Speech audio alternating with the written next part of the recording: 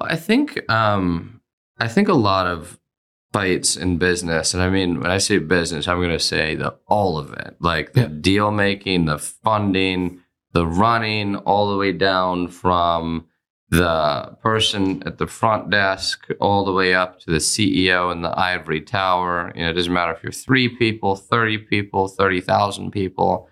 I think when it comes to things that are extremely aggressive opinions in the workplace and business land, a lot of them just stem from a total lack of communication of how a deal works. And an example of that is like, if I ever have, an issue, and I don't really get to manage, on the off chance that there is a personnel issue that I get involved in, usually my response, retort, and solution is, let's walk them down the line. Let's explain why it is the way that it is. Like, they may not know why a salary has to be capped at this level, or why we don't have, beer taps in the corner, or why we do, like on the flip side, because that can be a good decision in terms of reducing attrition. If you have high attrition, you need more fun stuff that I won't call culture, but I'll call it fun stuff in the office or on the Zooms or whatever. Like, for all things, like, they have to drive back to the purpose of the company, which is driving value and being people first. And then that wheel of stakeholders. When we say people, we mean the whole wheel. Welcome to Winning Strategies Playbook, the podcast where we welcome business leaders, CEOs, and industry experts to discuss the rise to the top, building wealth, and real estate insights. Here's your host, Jeremy Spann. Welcome to Winning Strategies Playbook. For more information on this show, you can go to our website, myexperiencedrealtor.com. That's experience with an ED.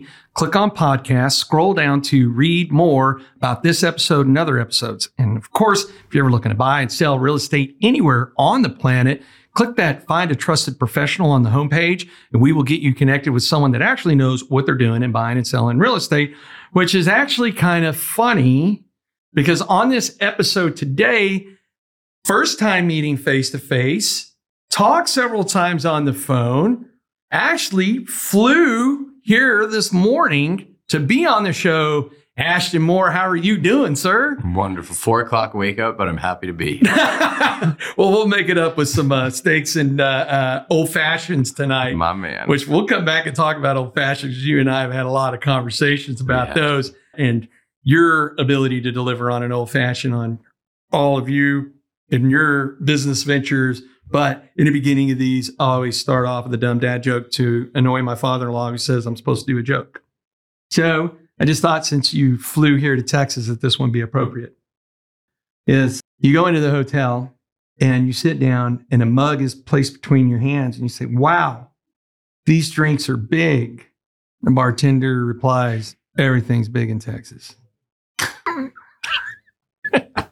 Okay. I didn't say they were good jokes. Wow. Did you write that this morning? No. I literally, when we were sitting here talking, I Googled like hotel jokes, right? Because we can't go in and talk about what we were talking about on the air about a thing I had tripped onto, because I don't want to violate that NDA thing we were talking about. It's just best not to violate. But no. I don't want to lose that privilege. But I thought you might get a little kick out of that as we were sitting here. So for the audience, Don Williams has been on my show a couple times. And Don introduced Ashton to me. And so from there, we connected on the phone. We talked and I got to say, I'm incredibly grateful. You've managed to send a whole lot of business my way. And thank you for that. All kinds of referrals. Helpers help. That's what we were saying before we went on air, right? It's like when you help people, you get helped. And it's this amazing cycle of bearing fruit and helping others and building your companies and meeting new people. It's but you're very welcome. I love helping. That's my favorite. Oh man. So it's funny is shortly after you and I had talked a couple times on the phone, one of my business partners in my other company, a landscaping company, Ricky, he was going out to DC and I said, hey, you got to get with my buddy Ash and you got to tell me if he does in fact have the best old fashioned in DC. And of course, Ricky's like, I drink Miller Lite. I don't know anything about old fashions. And I said, well, just tell me if it's a good one. Right. And so when Ricky went out there and he was like, yeah, I ain't not gonna lie, I was slow motion the next day. Motion. The good old fashions, you don't know how quickly they get down. You're like, oh, another one. Okay. Another one and another one. So you are, for the audience, Ashton is also an EO, Entrepreneurs Organization. And so I'll just let you take it from here. Let's talk about, well, let's kind of start off like, where did you grow up? Where are you from? Yep. How'd you get to where you're at? And you've got like 50 things going on. I do want to build, I want to get to the 100 mark for $1 million businesses in my lifetime. I do. That is one of my plans and passions. Grew up, I was homeschooled, vegan. I didn't have cheese till I was in my teens, and fish, shrimp, late teens. So interesting upbringing in terms of diet. In terms of geography, also interesting. I was born on Basie Mountain in Shenandoah Valley, Virginia. Kind of moved all around the country because my parents were, what they would say is looking for a place they wanted to raise 5 boys. So they finally found that when I was 15 in West Virginia. So a lot of people think I'm from West Virginia. I'm actually from Virginia, grew up in Ohio, Florida, West Coast a little bit, but settled in West Virginia when I was 15. The nearest city to the town, I believe their town has 319 people in it.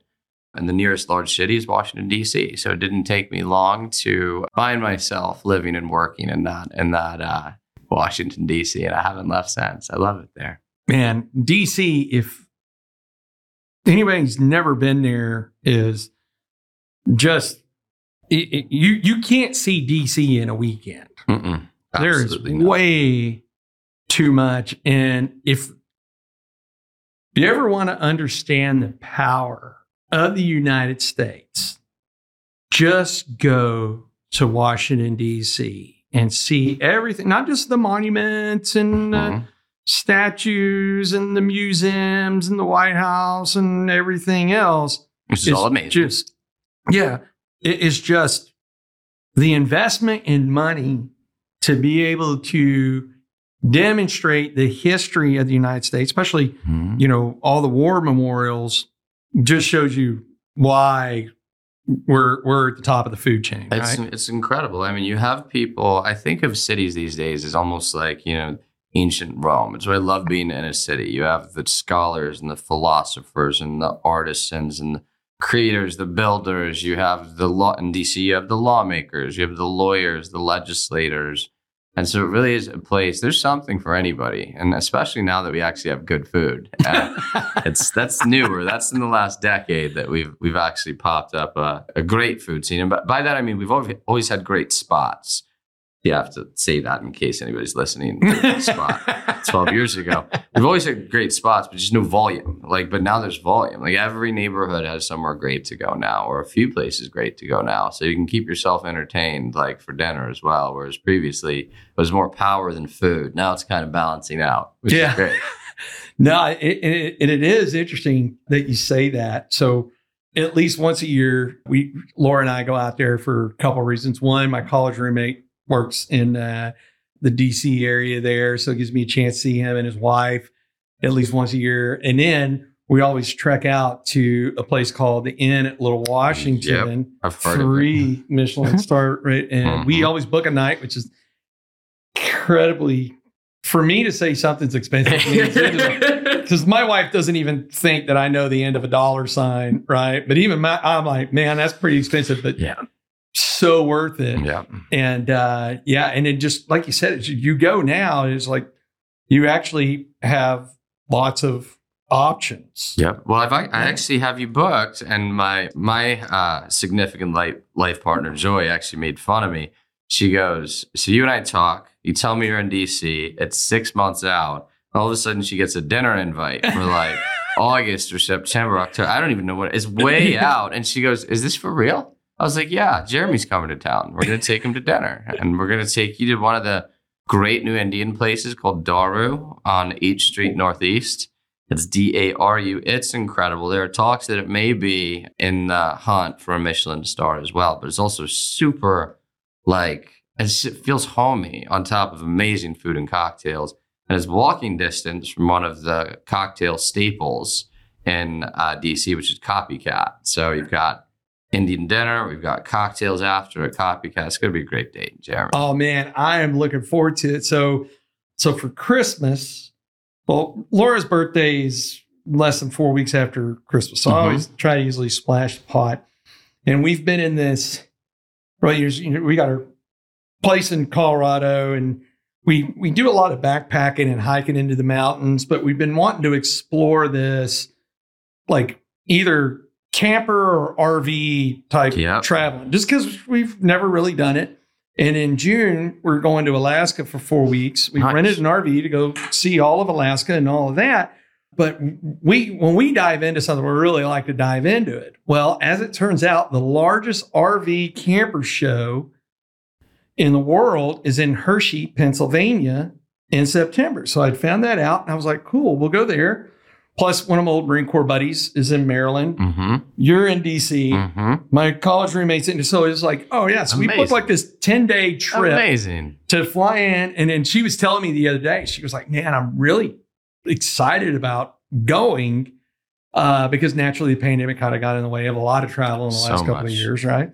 But she was just like, yeah. And I was like, and it's been funny because it seems like, you know, she and I, even up to the pandemic, would go to DC every year. And it just seems like what you're talking about, it's just a little more different each time. It's less about the legislation and more about the nightlife and experience. Yeah, it's growing. It's building. I mean, it's always had an incredible culture, but I'd say the city is just sort of, it keeps growing. And I don't just mean in terms of size or money. I mean, it's maturing. It's becoming, it's building like even more depth in its history and its culture, which is amazing. You got a few spots there, don't you? I do. I have 2 bars. So we'll get into me in a little bit, but one of my holding company primarily invests in bars and real estate. As you know, we're hoping to turn the real estate stuff up at some point, but right now we're focused on bars. The 3 things I do that are extracurricular is build and open bars, usually with partners. We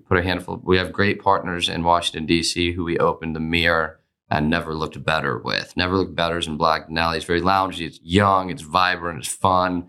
Espresso martinis for days. And if you're in Black Denali, the only way you know it's there is if you see the gray door with stickers on it. And you open that door. That's how you get in. And there's a set of stairs. Get down there. It'll be amazing. The other one is where all the law firms are on K Street. So it's K and 14th. And this one, you walk down a set of creepy stairs, find some broken glass. You think to yourself, this is not a place I want to be. And what's even in here? But if you look through the broken glass, there's a floor-to-ceiling mirror. And if you tug on the right side of that mirror, it opens up to a candlelit speakeasy. There's like light bars everywhere, more candles than you can count, like fresh cocktails for days, old school hip hop, and everything's covered in wood. It's amazing. And that's where I took Ricky, where he had a couple old fashions. Like, he told me, he said, this is one of the coolest places he's ever been. Yeah. That's what he said. And you'll get to see him tonight since we're going to do dinner tonight. Amazing. And so what got you into the bar space? So I grew up when I moved to West Virginia. Look at that great segue. When I moved to West Virginia, I was homeschooled, didn't have a high school diploma, although I finished the curriculum when I was 15. They didn't let you get your GED in West Virginia until you were 18 to encourage people not to drop out and work and support the family. They want people to finish school. They didn't let me do that. So instead, I went to work and I had I don't think I had a weekend or evening off or like a Thursday off for most of my childhood. Like my teen years, I was bartending, barbecues, private parties, was loading trucks and like loading the food and beverage up to put a tuxedo on and go work all night, load the truck back up, bring it back. So I learned in my late teen years, nothing makes me happier than making sure that somebody has a drink in their hand, because that's what I did. I just line 100 people. This is why I love you. Line 100 This is people. Why I love you. My heart just says thank you. It makes you uncomfortable. If you ever invite me to a house party, you leave me alone for 5 minutes, I'm going to start serving champagne or something. Because I'll be like, why is that empty? Why is that empty? Shouldn't they have another drink? I mean, what's going on here? So I just grew up doing that. And so I love it. And so I started in my early 20s, late teens, early 20s, I started doing some consulting IT work. Somehow got a job as an IT director, parlayed that into my first IT company, ended up, ran that for probably 5 years, I think 5 years. And then I ended up getting back into what I did as a kid, which I did branding and web work for free as a part of my curriculum as a teenager. And so I'd been doing websites on the side through my IT shop, because back then they didn't know web and IT were like different. So I'd have a few clients who would be like, would you do this? And anybody else, the answer would be, well, we're an IT shop. But I was like, I do that. So we'll build your thing. So mid-20s, I got heavy into that, just getting back into it. And I started doing the advertising thing through that job, digital ads all day, more web, more brand. And that has been through a few iterations over time, but it's now a 20-some person advertising agency, which is where I spend most of my time. I have a lot of stuff, but it runs really well, thanks to the team on the ground always. So I spend most of my time, helping people scope out whether or not advertising will help grow their company or not, which is a little bit of what we're going to talk about, because it's black and white. If you have a product market fit and you have the ability to scale your supply chain, advertising it's flashing bright lights, should bring you money back. It's like putting money out, and then it comes back with more friends. So that's what I've been doing the last 5 years. I've been building the ad agency. Started an accounting and finance shop to protect the bottom line, so I can do both, grow the top line, protect the bottom line. Yeah. And then really probably one of my favorite, I love the bars, but this is going to blow your mind. I do something that makes me even happier than owning bars. Don't fall out of your chair here. I started officially volunteering to be an accountability group coach through a program in DC called Entrepreneurly, where they assigned 3 entrepreneurs who are in between $250,000 and $1 million in revenue. And they now meet with me every month for me to help them grow to $1 million in revenue. And it is, I actually said the other day, I said this to Joy, and I think she actually did fall out of her chair. She was so flattered and delighted. I go, Entrepreneurly and coaching young entrepreneurs is the best thing in my life, second to you, darling. And she liked that one. So I got to remember that. But it is so rewarding to help young entrepreneurs get traction and figure it out. So my other side gig is I do invest in some, not the ones to that company, because I don't think that's allowed, not the ones I'm coaching as a nonprofit, but I do help invest and grow other, entrepreneurs. And then I coach them. I help them get live. We've got a couple builds coming live this year. So really, end of the day, I build companies. That's what I do, Jeremy. Man, that's pretty, it is a lot of fun building companies. It is so rewarding. Yeah. Because and I know you're interviewing me, but I'd love to get your thoughts on what do you think the point of a company is? Like full stop. Full stop. Like if you had to sum it up in one sentence. Why do they exist? What are they for? People. It's got to be people. Yeah, I love that. Yeah. And it's interesting, that topic. So I'm on TCU's MBA alumni board, and we had our board meeting Friday. And after the board meeting, there was I'm trying to remember this girl's name.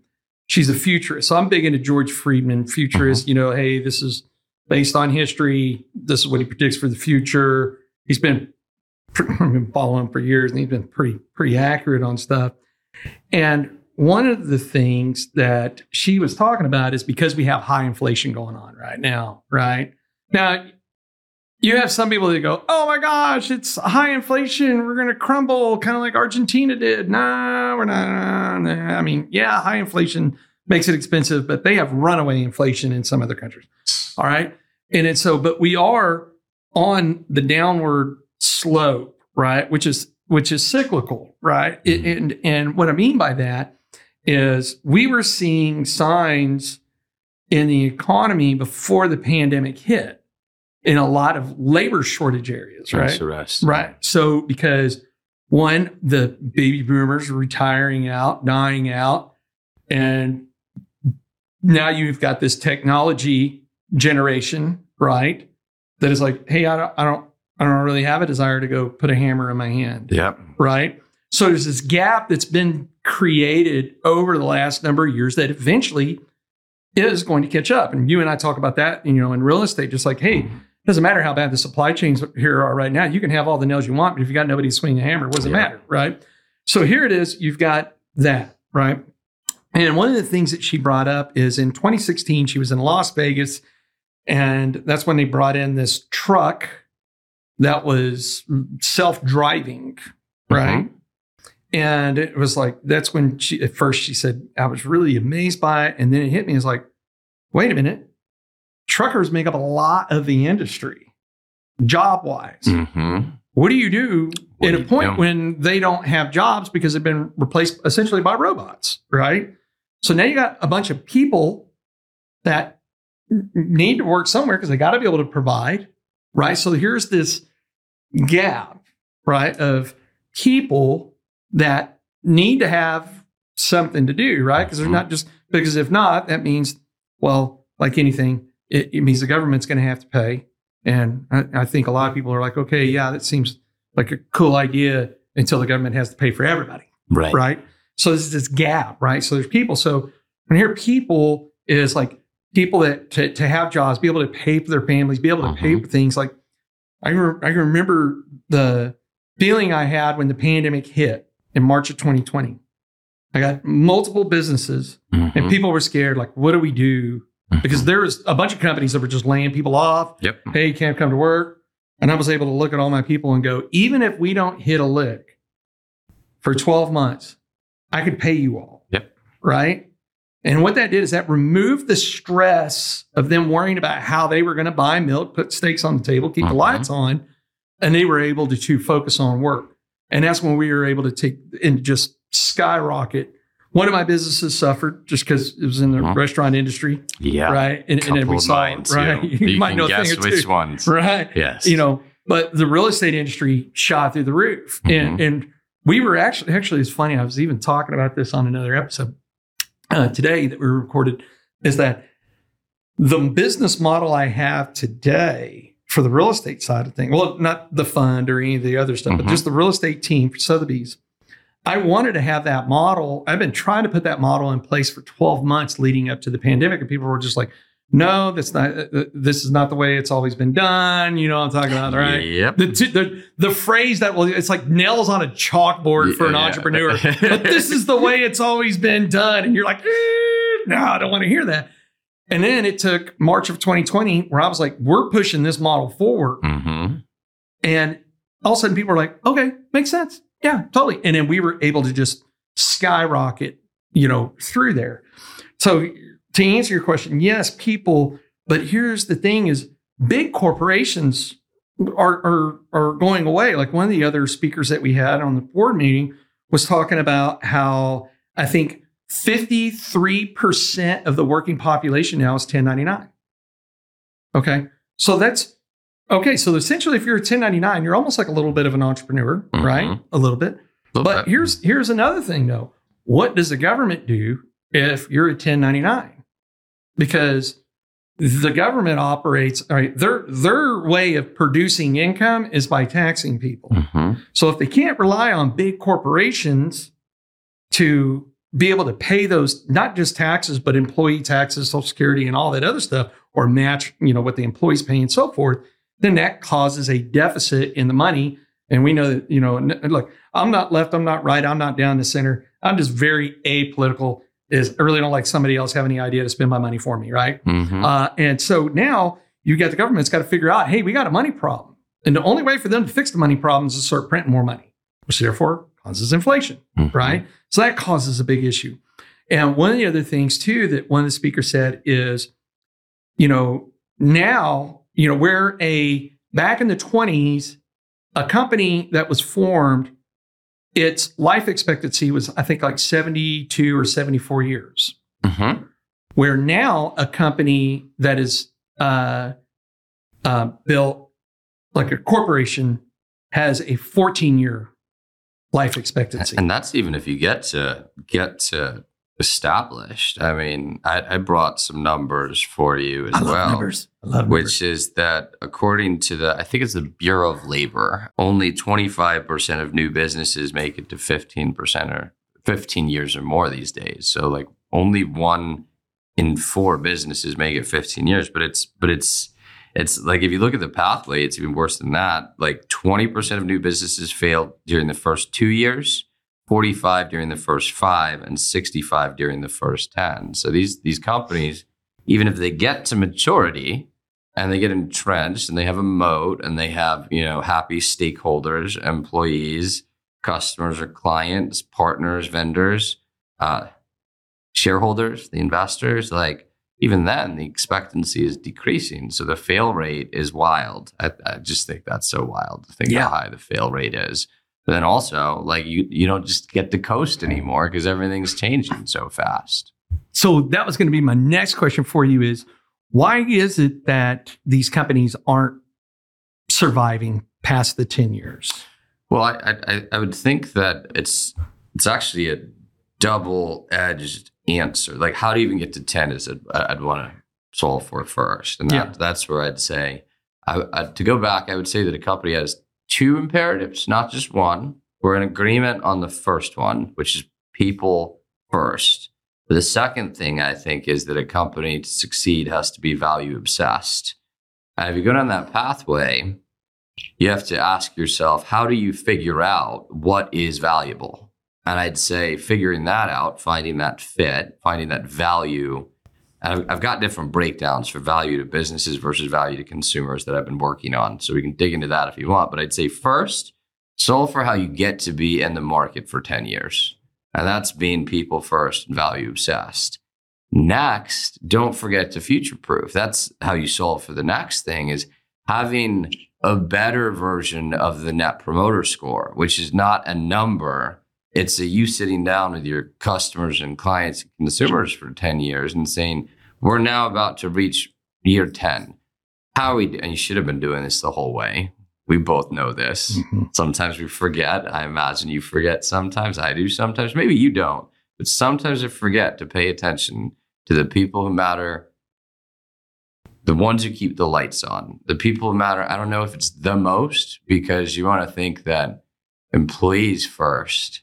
That's a whole other debate. But people paying the bills, have you asked them how they're doing? And I would say that's how you solve for that 10-year mark, which is along the way as you ask, get even more aggressive about it.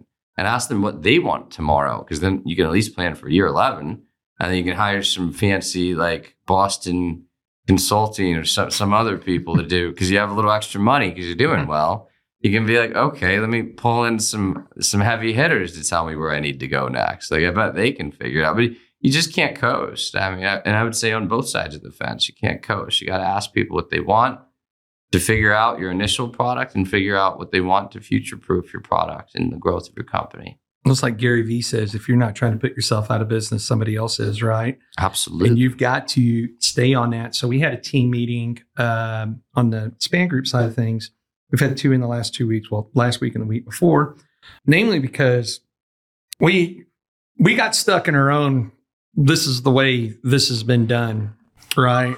Right. And I think even though I hate that, but sometimes we go based off of the knowledge that we have. Right. Mm-hmm. And we're already, and here's where I figured out where we got stuck is how we operate our team. No other real estate team in the nation, or at least successful one, because I've talked to just about all of them. Right. Mm-hmm. I'm on the phone with people all the time.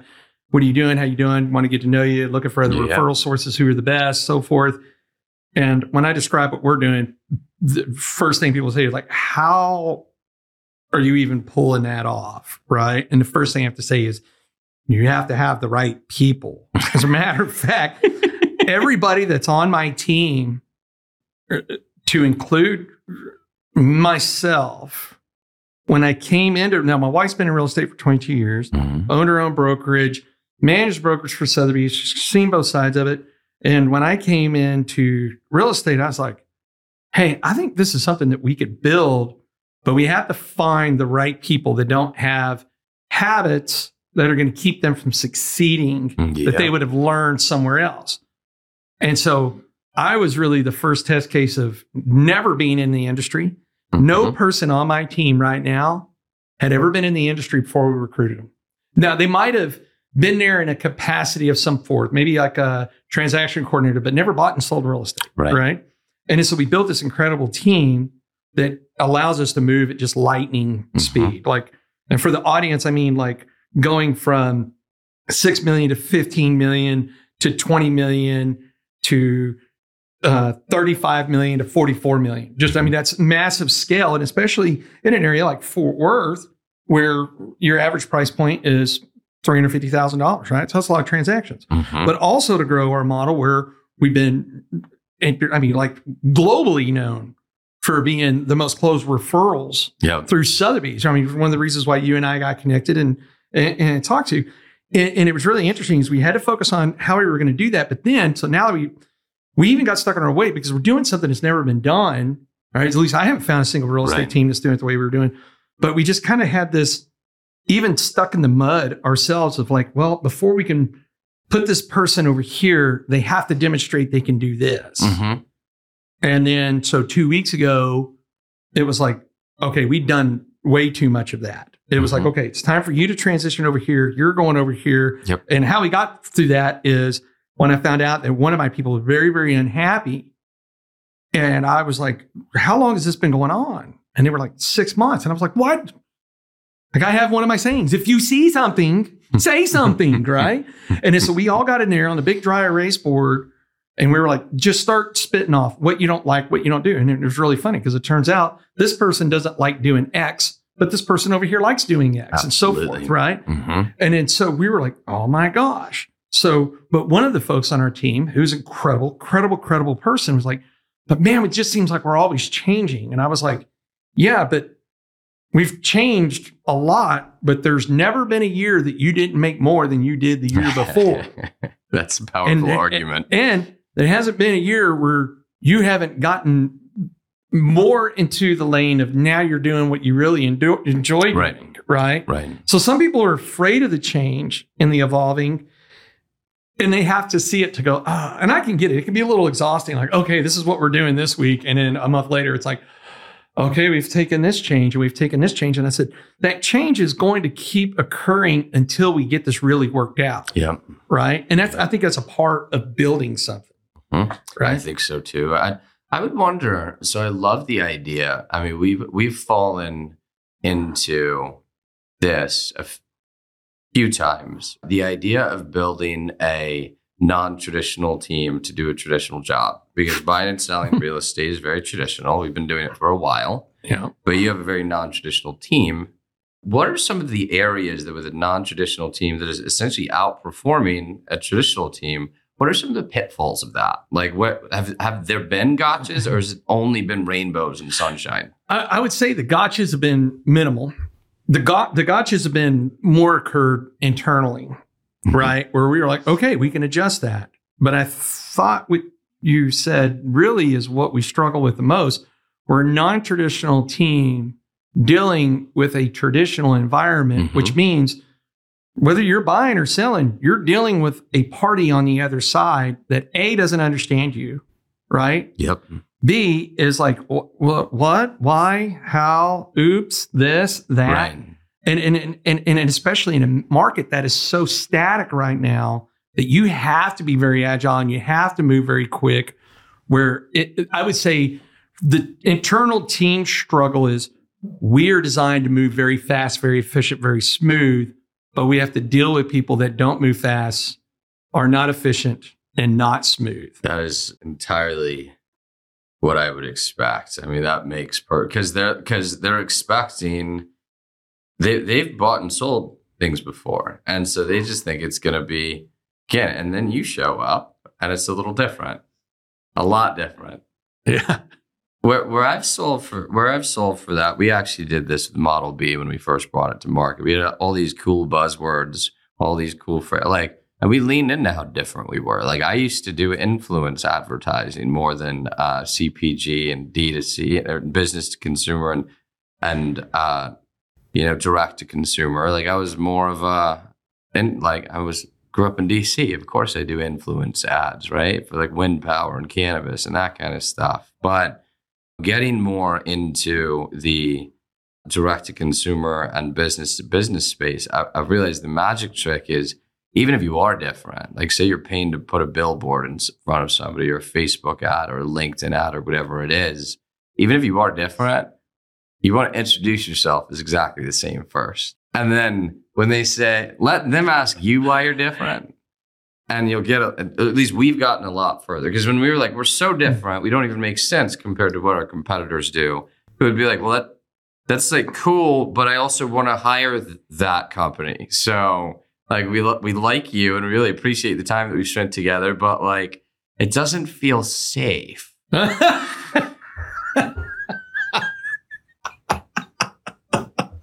So stop trying to lead with why we're different and why it's a great job we do. And then when we dig into why we're different, that's when they go, oh, like I was ready for that part now. Like I've already had a couple of calls and a couple of meetings. Like I'm not scared of you. At least it's helped us a lot. It's helped us get into a lot with our advertising agency. We were like, it's like people wanted to buy an advertising agency and we're blah, blah, blah, blah, blah. Like just all this other stuff. And they'd be like, okay, we think that's what's in the line item for you guys and our annual budget, but we're not totally sure. But there's been a big upside to it, which is just, as you said, coming to it from a totally different perspective has allowed us to build things in a different way. Have you seen that YouTube video on the backwards bicycle? Yes. Okay. Yes. I love that. It looks video. hard to ride. Oh, I'm not even going to attempt it. Like I can barely ride a bicycle, let alone ride a backwards bicycle, right? Like that's another TBI coming right there, right? Mm-hmm. But it is interesting is you have to be, in my opinion, or in my experience as CEO, and in my experience and experience share is being Gestalt is, in my experience is if you're going to bring this different thing, you got to be committed to it. Yes. Which means you got to be okay with not getting some of the business that you thought you were going to get before. And I think that was probably the scariest thing for the team. You know, and Laura would even say, she goes, does that bother you? And I was like, you're married to the most risk tolerant person on the planet. Like, you know, like I'm like, hey, I'll just do it just for, like if the world was left up to me, it would look like the Book of Eli, because I'd be the guy that pushes the red button just to see what happens, right? Yep. You know? But we have the right people to keep it in between the ditches, but you have to be willing to let go of business. You know, like last year, I mean, we turned down $4 million worth of volume throughout the year, total added up, right? I mean, that's well over $100,000 in commission dollars. Yeah. And people are like, oh my God, how can you do that? And I was like, well, we still did 44 million. So I'm pretty sure we're doing okay. But you have to be committed to it because, but I'm interested is like, in how you approach it with your consumer base of easing that into it. Because when we do describe what we do, people are like, what? And especially when we have past clients that resurface and now we're doing it this way, they're like, well, can't we do it the other way? And I'm like, no, because this way is better. Mm-hmm. And then even the ones that do follow the processes, or as we say, we provide, you decide. We control the process, you control the decisions. Yep. Right? And as we get through that, they're like, oh my gosh, this is so much better. Oh my gosh, we did feel a lot better. But what is that magic sauce that you guys have found that doesn't scare people off by being different, but allows them to see enough to where they're like, ooh, I feel like I need to use them? You know, our biggest thing that scares people off these days at Model B is actually our base retainer fee, because it's expensive. We're expensive. Yeah. And I say, yes, my team is expensive. Like, I can't retain the best talent and, you know, keep them on hand to manage your work if I don't pay them, you know, what they deserve for the value that they provide through their outputs. So that's where most people turn away, because people basically have to be spending at least 50 G's a month for us to drive a positive ROI, and they have to have a product market fit. Doesn't matter if you spend $1 million a month. Like you can sell 7 or 8 of your gadgets, but they might cost $100,000 each to sell because nobody wants them. So starting that product market fit, handing us $50,000, we can almost always say, if you have a stack of orders, if you need leads generated for your B2B, like SaaS shop, whatever it is, we'll get you there. We'll get you that return. I say that to say we approach, to answer your question of how we make sure we don't turn people away by being a little different. We just have to know whether we're dealing with an educated buyer who already knows that if you have a great team, some back-end tech, some past performance, like really it's about the relationship with the people that you're talking to at the agency. Like that's everything. Because if they see the team, they see the output, and they're an educated buyer, they'll be like, we'll give these guys a shot. It's the non-educated ones we have to be super careful about turning away. So that's where we do most of our work. Because think about it, you have some CMOs who are working for a fund who got a new round in, who don't necessarily know everything top to bottom, or maybe it's a CEO who's not well versed in every little bit of what we do.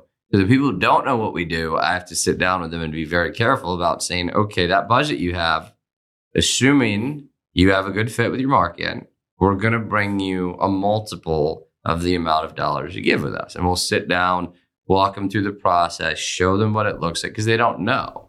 So as long as we put them on educated or uneducated, and mind you, some of these people who hire us should never be educated. That's not their job. So I'm not saying it's a bad thing. I'm just saying we have to be cognizant of where they are and meet them there in terms of whether we're pitching our value prop, which is like, we make you money, or whether we're saying, oh no, we understand you know what we do. Here are the reasons why we're a step above the competition in terms of like quality of the team, quality of some of our back-end tech that we use to manage our campaigns, quality in our creative team, or just quality of results. Like look at what we've done. Like the numbers are right here, and we can probably do that for you. Like no guarantees, and the conversations usually go pretty smooth. And if they're not like if they're not in one of those two groups and like nothing makes sense, I usually just like call you up instead. Be like, what are you doing? You want to do a podcast or something? I don't think this meeting is gonna help me if I have this meeting. You said something that was really, really interesting that I definitely relate to, is your base model fee, right? Mm-hmm. Is the word value has been so misinterpreted for so long that people confuse value with the dollar sign. Yes. And that couldn't be. That's called commoditization. Yes. Right? And one of the things we had to be willing to accept is like we get all the time asked, will you cut your commission? No. Right? And people go, how much business do you think you could have done? And I was like, what, do twice the work for half the money? Yep. I mean, when there's plenty of people out there, so many, that understand the value proposition, they understand the value that we're bringing, that we don't have to cut our commission. Yeah. Because the second you fall in that trap, that's a death spiral, right? See, I take, and again, I'm an entrepreneur. You said nails on a chalkboard to you is, oh, we've just always done it that way before. For me, again, this is also because we have the highest base we ever have had starting January of this year at Model B. But nails on a chalkboard to me is when people come to me for discounts. Mm-hmm. Like I don't. One of my partners at Model B the other day asked me to go back to one of our vendors and ask for a discount. I go, no. Like, what would you? I'm sorry. Like, would you want them to walk into our office and say the D word? Like, right. I'm not. I will ask them if they can do less work. Yeah, that's fine. I'll be like, hey, you have 8 line items here, and they have prices next to them, so I'm going to remove those 2 and get the price I want. Thank you for that detailed presentation, vendor, partner, whatever we call you. That's fine. But like asking somebody to work for less is not a thing I'm okay with. I think it's saying I don't value you, or I don't trust you to price your business, or you're taking too high of a profit margin, or you're not value driven, so I'm not going to be happy. And I guess you could argue that it depends on who you're working with. But I want to work with the people who know how to do all that stuff. And when they give me a price, it's what the price should be. And then they can have the money. Yeah. I mean, I think that's fair, right? Yeah. No, I don't disagree whatsoever. You know, it was like on my fund, one of the houses, right, that we have, and there's a floor issue, for example. And it was like, hey, when we originally got quoted, it was to do all the floors. Mm-hmm. And I like what you're saying is like, okay, but how much is it to do just this portion of the floor? Because, and it, so the quote, was like $8,000-$9,000. Mm-hmm. And I was like, well, how much to do this one? I was like $8,000-$9,000. And I was like, okay, I would love for you to get the business, but I'm not going to be willing to pay the same amount for all the floors to be done for one little portion. I understand how yours works, and I don't want to insult you, but we're going to go get another quote, not because I'm looking for a discount. I just don't want to pay the same price I would pay to have them all done when I don't need them all done. I just need it's less work. This one section, right? Less work, less money. Yeah. That's fair. Yeah. Always. All day. What I would not do with that same person is go, hey, how much is it to do this? And you're like, okay, well, it's a quarter of what the project is. So it's $2,500. Cool. Can you do it for $2,000? I wouldn't do that, right? Mm-hmm. Not looking for that type of atmosphere. Just like, hey, I wanted to be priced fair because I'm willing to pay a fair price for stuff, right? Yeah. I mean, that's how I see values when things are fair. And by the way, am I willing to overpay for something that I thought that the service was absolutely knocked out of the park? Hell yeah. So our forum was down in Key West a couple weekends ago. And I'm still bragging about the level of service down there, which just seemed like I'm sorry, where did you stay? Everywhere. I mean, no matter what restaurant we went to, really? Wow. The next one had even better service. It was just ridiculous. So on the last night, we're at this place called Martin's Seafood Steakhouse. And I got there a few minutes after everybody else, and they said, man, you're going to love our waiter. This guy is a trip. And it turns out his name is Trip. Anyhow, this guy, the service, the commentary, the entertainment, the whole 9 yards was so spectacular that when, because I'm the treasurer for ours, and when we got the ticket, and there's 8 of us, right? And I mean, we're drinking some wine. We are not drinking cheap stuff. And we are eating some good food. And I got the ticket and I said, hey, come here. I was like, there's no way it's this. And he goes, oh, did I accidentally put something on there? I was like, no, there's no way that it's only $1,500. Mm-hmm. I was like, there's no way. We got way too much out of this. He's like, no, I mean, oh, no, that's everything on there. I was like, you sure you didn't forget to put something on here, like a meal or something? He's like, no, it's not on there. So when he walked off, I just looked at everybody and I was like, anybody got a problem with tipping him $1,000? Everybody's like, nope. Wow. So we tipped him $1,000 because we had I was like, well, the value came more than just the food and the drinks. It was the experience. Right. To where I hit 1,000 on it, right? So it's 2,500. Put it in the book. He comes by, gives it to him. We're making our way out. It's like 5 minutes later, we're up at the front because we're trying to figure out, hey, it's our last night. Do we go out and have more drinks, or do we act like responsible half-century-old men and go back to the hotel and actually go to bed at a decent hour since we got to leave for the airport at like 6 a.m? And this guy comes out and just like gives me a hug, and I was like. Oh, he was like, dude, like, thank you. And I was like, yeah, you're welcome. But dude, you earned every bit of that. He's like, man, I've been in the service industry a long time. And he goes, on rare occasions, has anybody ever tipped almost the entire amount of what the ticket was on a very expensive dinner? And I was like, dude, well, that's the way you're looking at it. I was looking at it as like, first off, the owner, if this is all that he charged, then well, that's his fault because I believe this is what, with the service and the food, was a $2,500 meal. Yeah. And if he made the decision, it's only $1,500 of it is the food and the drinks and everything else. Well, that's his fault. You get to be the beneficiary of it because you delivered. Right. And he was just like, I get to make rent. I was like, good for you, man. Exactly. So no, and I like that you started that story out by saying that you think that people have gotten confused on what value really is. I mean, it's, if you think of a business, what does a business to business company do? It either increases top line or protects the bottom, or like makes you more money by making you more efficient. Like everything from QuickBooks to marketing companies to like almost everything falls into one of those two categories, like growth of top line revenue or taking more money home through these efficiencies. And I think that on the consumer side, there are three things companies are vending. It's, and this was in a book called Your Money or Your Life that I'm reading, which is really good. I forget the author, but amazing book, making me think about how money is used differently.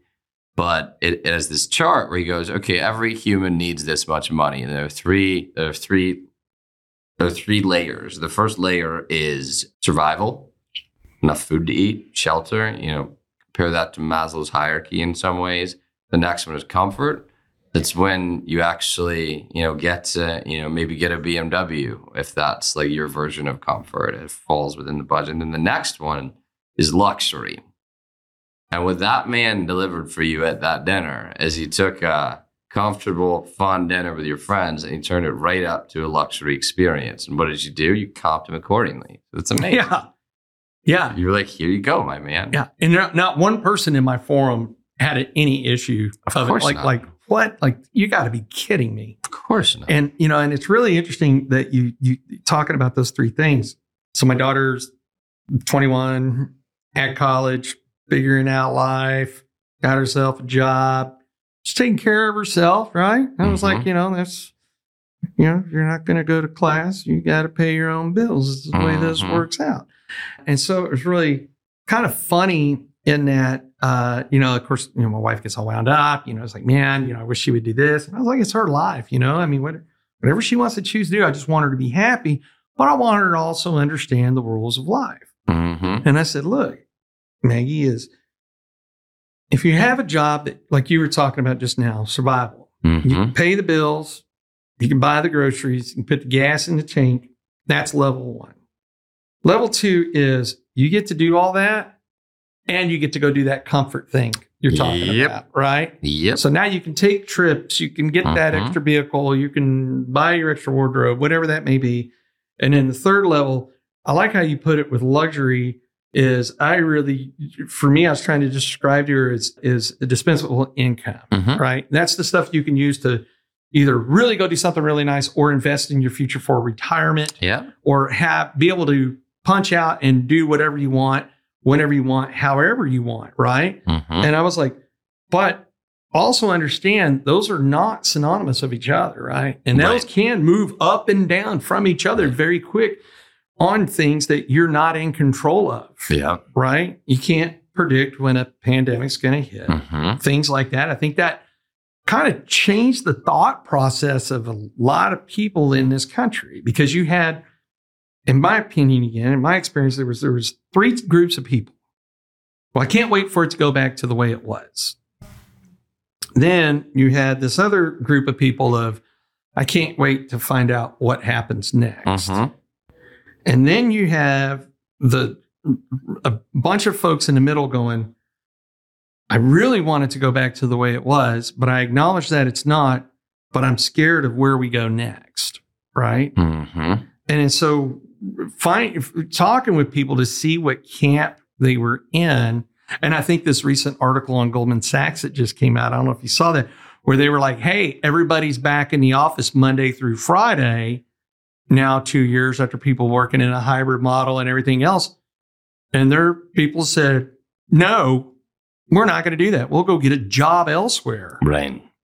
So what do you do? And it was funny. So a friend of mine, we have these debates.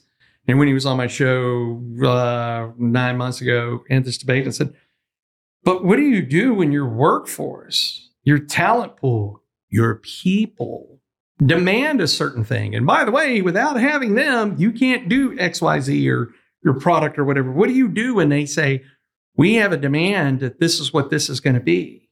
Because that's the new norm. And that changes things. And the companies that adapt to things, I think will at least have a chance at progressing forward. And those that don't, well, they're going to be blockbuster. Blockbustered. I like that as a verb. Is that what it's called? It's literally a verb now, I think. Yeah. No, I think that's exactly right. But it presents an opportunity. I mean, like every bad thing can become a good thing if you use it the right way. So it's like, okay, people want this now. Well, great. We have studies, surveys, qualitative data, quantitative data. let's do what they say within the confines of it's still working for all the stakeholders. Like, it's a simple approach, right? It's like, okay, well, you can have this much, but not all of it, because here's the reason. And if that reason makes sense, nobody's going to they might still say, well, I still don't want to come back into the office. That doesn't work for me, but they'll at least say, thank you for breaking it down, right? Yeah. It's fair. Yeah. So from you living over there on the East Coast and being in DC, could you kind of get to see a bit of everything, right? I do. I remember you're like right in the middle of the hot pocket over there. I am. And right in the middle of in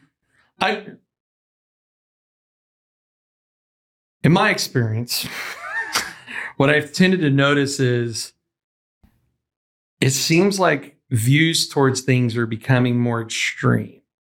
If this or that, with a lot of people, especially in politics, right? Instead of going, you know what, I want to see who the best player is, that's no longer an option. It's like, no, you have to choose this or that, right? Which that really annoys me, because I'm like, hey, as a veteran, I did all this, that way people can have a choice and don't tell me what mine needs to be. But when you're sitting here in the hot box of everything going on, because you can see the extremes of both, right? Of people saying, this is what we should do in a pandemic world. And the other one's going, what pandemic world? Right? And you're sitting here going, regardless of what somebody may or may not believe or agree with, where do you see the country going, being there and seeing it where all the decision makers are? Does that make sense? No, it makes perfect. It's like, are we getting, I would kind of frame this to say, simple question, are we getting more extreme? And if so, what's next? Kind of like that, on the right and the left. Well, I would say we're getting more extreme in everything. I agree with that, period. Everything from Pokemon cards to our views on, environmental policy. I think everything, like the left is getting lefter, the right is getting righter, but at the same time, I think even the moderate path, the middle one, is getting more extreme. So in terms of, I'll say, I already don't know what happens next, but I think one of the causes, and I flock to this one because I am one of the people. I'm an advertiser. I serve information into the eyeballs of whoever you tell me to. Now, I do it for capital gain for the most part. Like, it's all commercial campaigns to make companies make money.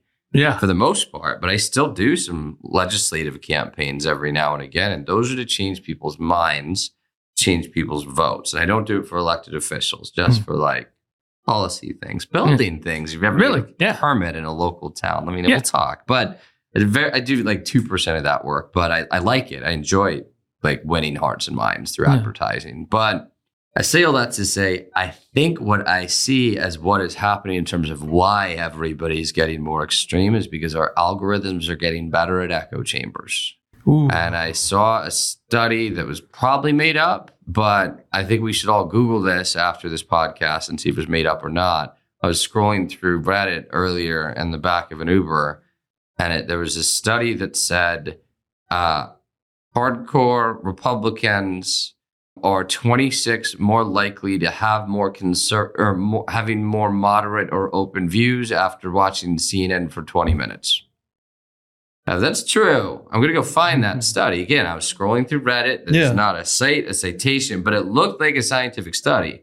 If that's true, I would challenge each of the three of us and our main man over here, Gage, on the sound system, to try and spend a few minutes every day diving into something that is 100% contrary to one of our strongest opinions that we have about anything. Yeah. And that is how we don't have to dismantle big tech companies through legislation and the SEC and whatever. Like, we have to hold ourselves responsible for dipping our toe into other people's opinions.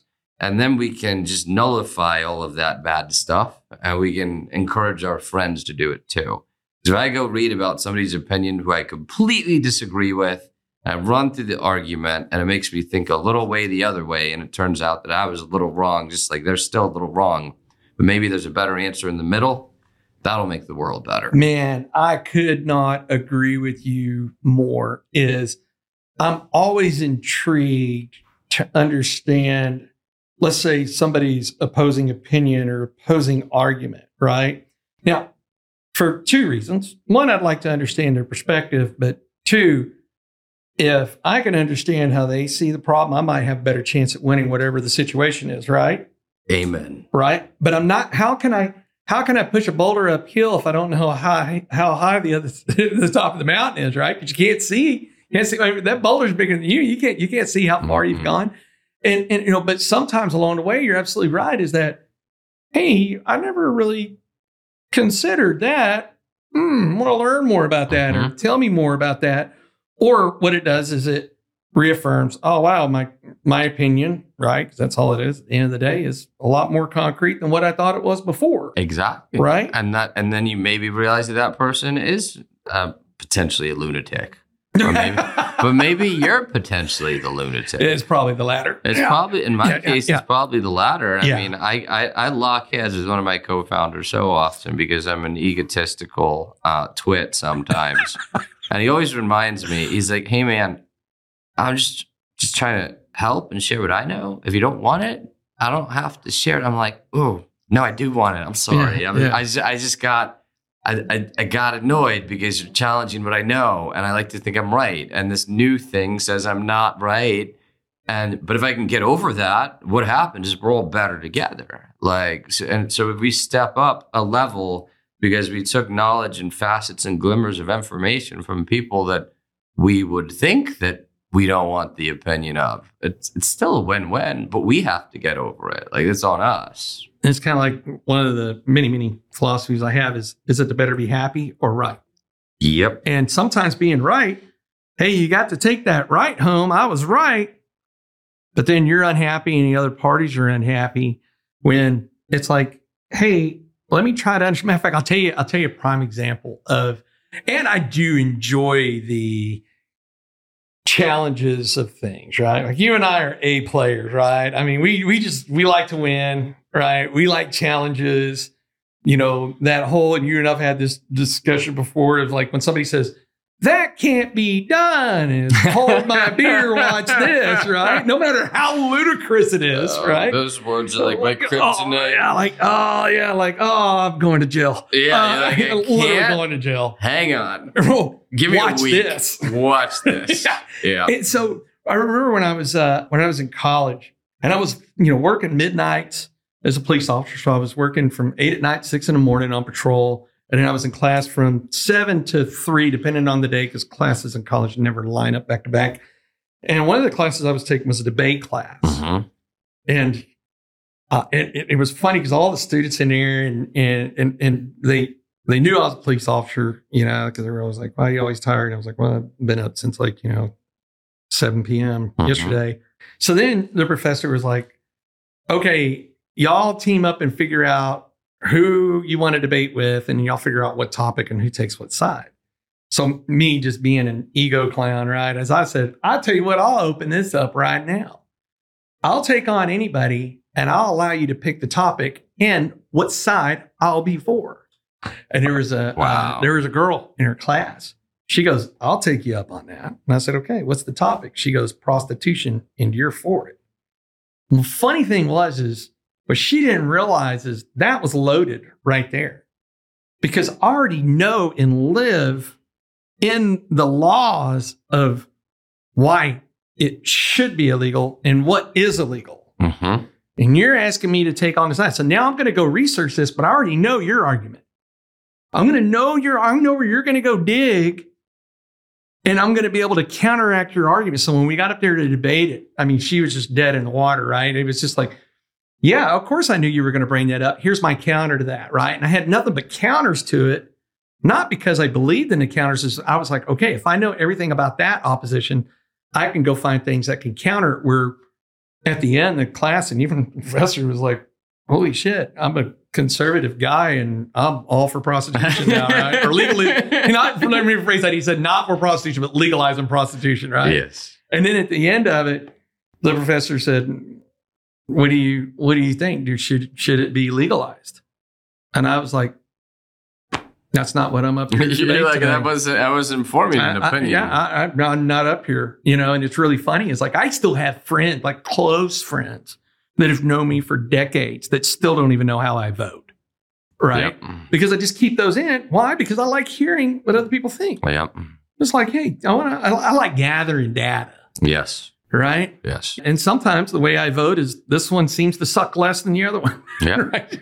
And then sometimes- When you're in a bind, Yeah. you got to go with the least worst option, right? Right. Mhm. Yeah, absolutely. And that's where I wasn't meaning, like when I had asked the question, is like necessarily a political grenade, but how do you see kind of that in business with extremist views? No, that's the wrong word. It's not necessary, but views becoming more and more extreme, how that affects business. And does it squash business or does it create new opportunities?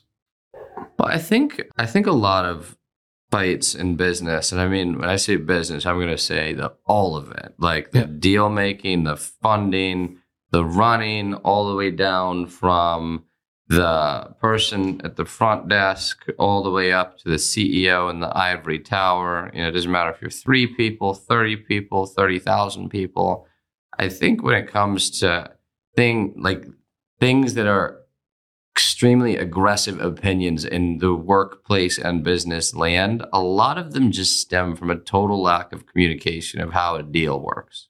And an example of that is like if I ever have, an issue, and I don't really get to manage people at my companies. We have people who do that. They're much better at it than I am. They're much better at most things than I am.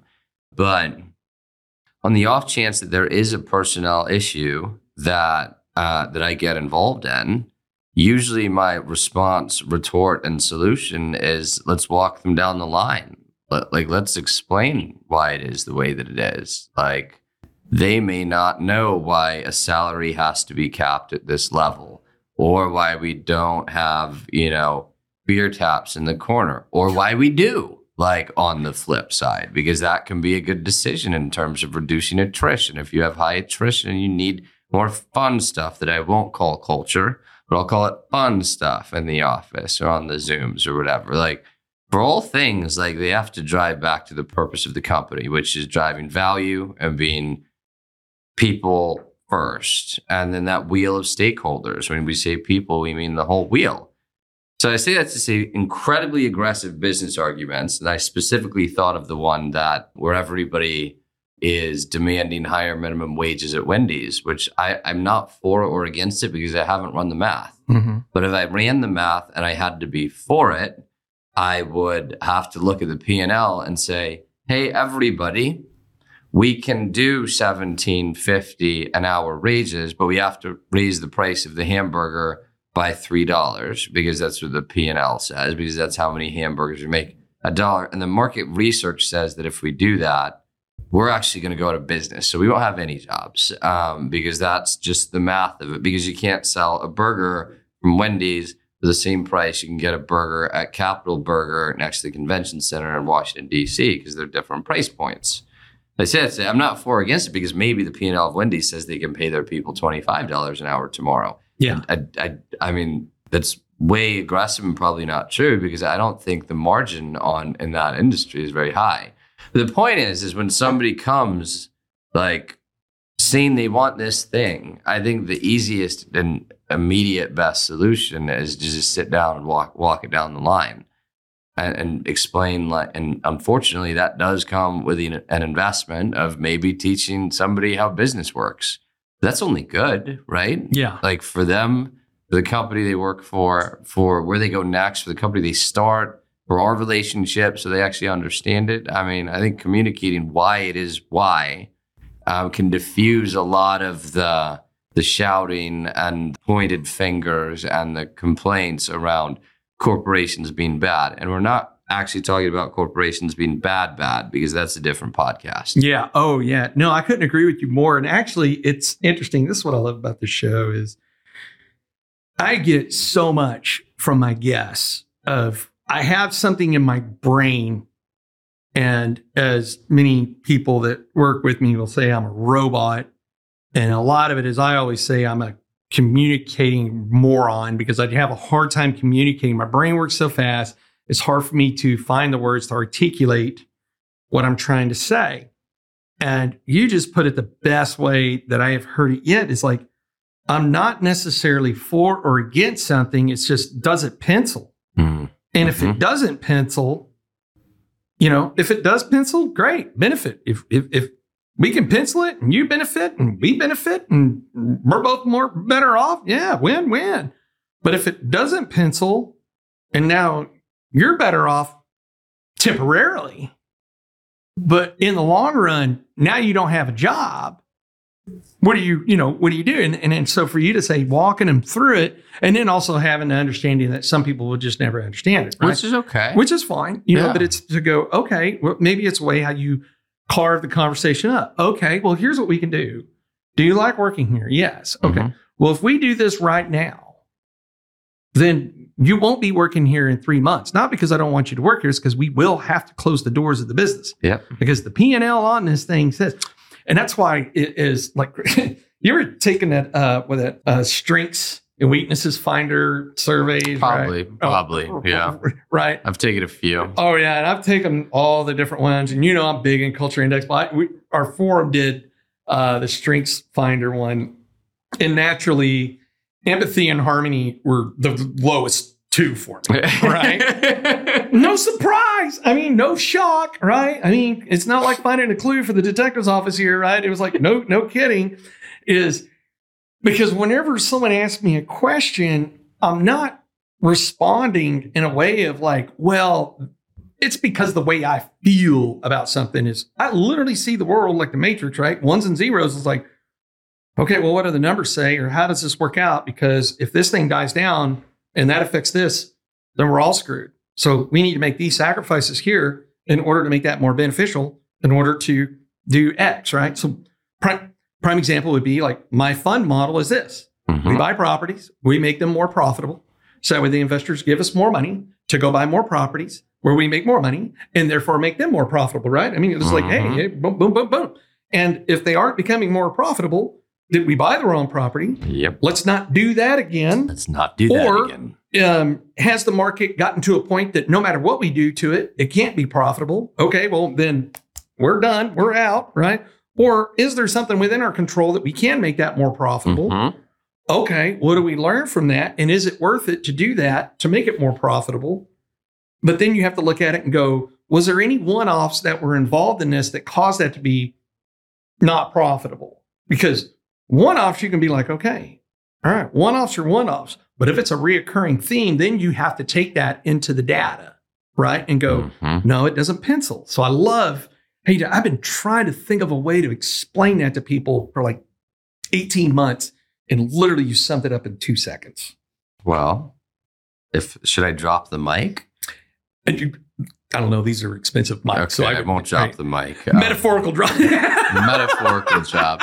But no, I do think it's just a matter of being, I think it's also respectful to walk somebody through it, even if the answer is no. And I get criticized on this by some people. They could be right or wrong. It's just how I like to be is I'm more of an over-explainer if I'm saying no. I'm like, no, and here's why. And people are always like, just say no. It's fine to just say no. But I'm like, but I want them to know why. Like, I want to explain, like, it's not that it just comes out. It doesn't pencil. Or that approach won't work. I'd like it to because it's what you want, but it can't. And here's why. I mean, I don't know. Maybe I just over-explain everything, but I prefer that people know why things are the way that they are because then they can use those whys for things later, right? Well, and I love the fact that you do that because I think of it like this, like an American Express card. Better to have it, not need it, than need it, not have it. So it's better to have an explanation and not want it or need it than to want or need an explanation that wasn't given to you. Absolutely. Right?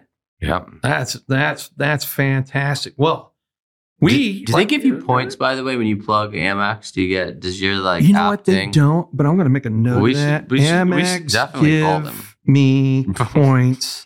I'm not kidding. I'm going to write that down. I'm going to be like, if you start getting referrals off of my show, y'all are giving me some hookup. Yeah. Right. And it's, by the way, good swing there on the points thing, considering our earlier conversation before we were on hot mic. So kudos to that. Very witty, sir. Very, very witty. Well, we like to end all of these by saying, if you could go back to 20-year-old self, 20-year-old Ash, and say, okay, either do or don't do this. Just that one piece of advice that you knew 20-year-old you would actually listen to. What would you tell 20-year-old self? I would need about a week because that's how long it would take to convince me. And it wouldn't be to buy Apple, although that would be cool. It would be just, if I want to save myself a decade of pain, sweat, and tears, just check the ego and start asking for help. Like that's when I really started building companies full time with no qualifications whatsoever, no idea what I was doing. I read like a waist high stack of MBA in 10 days books, but that would be, and I love where I am today. I'm amazing. This is great. We're together. I have these great companies. They're all doing great. They're all doing what I want, which is being people first and value obsessed, and all the stakeholders are happy. I have everything I want, but I feel like it took longer to get here than it needed to because I was an egotistical little punk. So if I could just sit me down, I'd be like, turn that off, go get coaching, and you'll go so much faster. But I need a week to plant that into my dumb little head. Well, I tell you, that is a very good and powerful one. And you said something is like getting coaching. Like I'm on my third coach now. Yeah. And not because the other two were not bad. It's just one gets you to the next level, right? And that was huge because my last coach is really where my first coach, what I would say I was my takeaway was I learned that things I thought I was good at, it turns out I really wasn't good at those things, and neither did anybody else think so. My second one was for me to learn how to get out of my own way.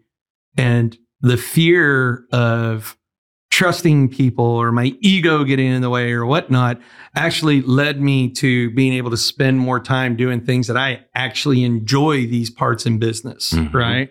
Whereas it's been summed up to me as I can build you the best foundation, best landscaping foundation money can buy, but I'll never get you yard of the month. There are people out there that'll get you yard of the month, but can't build a foundation.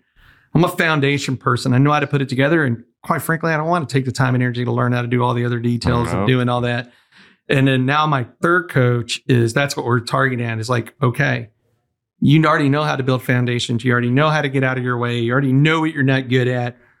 How do we really perform now? Right? Like, how do we excel in that performance? And he's actually a fellow EOer that we'll talk about this evening as we close this up. So people want to learn more about you. They're sitting here listening to the show. Which companies do you want to put out there if somebody wants to learn more about that they can reach out? Yeah. Oh, let's plug it. So Model B, if you're spending $50,000 or more a month and you want us to make you more money without money in your digital ad buy, call me. But actually, more reasonably, if anybody wants to chat advertiser marketing, it doesn't matter how much you're spending. My schedule's wide open. Talk to you anytime. My accounting and finance companies, Ironclad Accounting and Finance, supports companies that are usually in between 2 and 20 employees, willing to spend a little bit more than normal on bookkeeping, but that's because you get fractional CFO support from my co-founder, Dan Bender, if needed. He's amazing. He runs the shop over there. In terms of bars, hospitality, I've got a couple of new companies coming down the line. One is an online athletics company called Rise and Rain. We just dropped the Instagram yesterday. Very excited. We have a PR company coming out soon. That name is secret. I'm just the coach for all these guys. Don't worry. But I say that to say the other thing, if you ever want to talk about it at all, is business. So if you want to talk advertising, marketing, or business, does not matter where you are. If you're an intern looking for support, if you're the CEO of Hershey's, I'm down to chat and I will tell you everything I know anytime you want. I think I had one more thing to say. No, I think that's everything, Jeremy, right? We could easily make this like a 17-part series, I think, with you and I. Yeah. Like we could do that. I'm down. Yeah. I'll be back on Monday. All right. Well, we're going to wait till July to make the next series. So we just get you down. We just put you on every series. Of course. I'll be here. Right? I'll be here. We'll get to go hang out and have some old fashions. And Ashton, thank you for coming on. For those of y'all that were listening, but maybe driving and couldn't write all this down, always remember you can go to our website, myexperiencedrealtor.com. Click on the read more, Ashton Moore, read more about Ashton Moore. And we'll have these links and other links in the new one that you just dropped. So that way you can get on there. And by the way, when you're looking at like Instagram and all these, like and share on these things. That's actually what unlocks the algorithms, so that way it helps him promote what he's doing.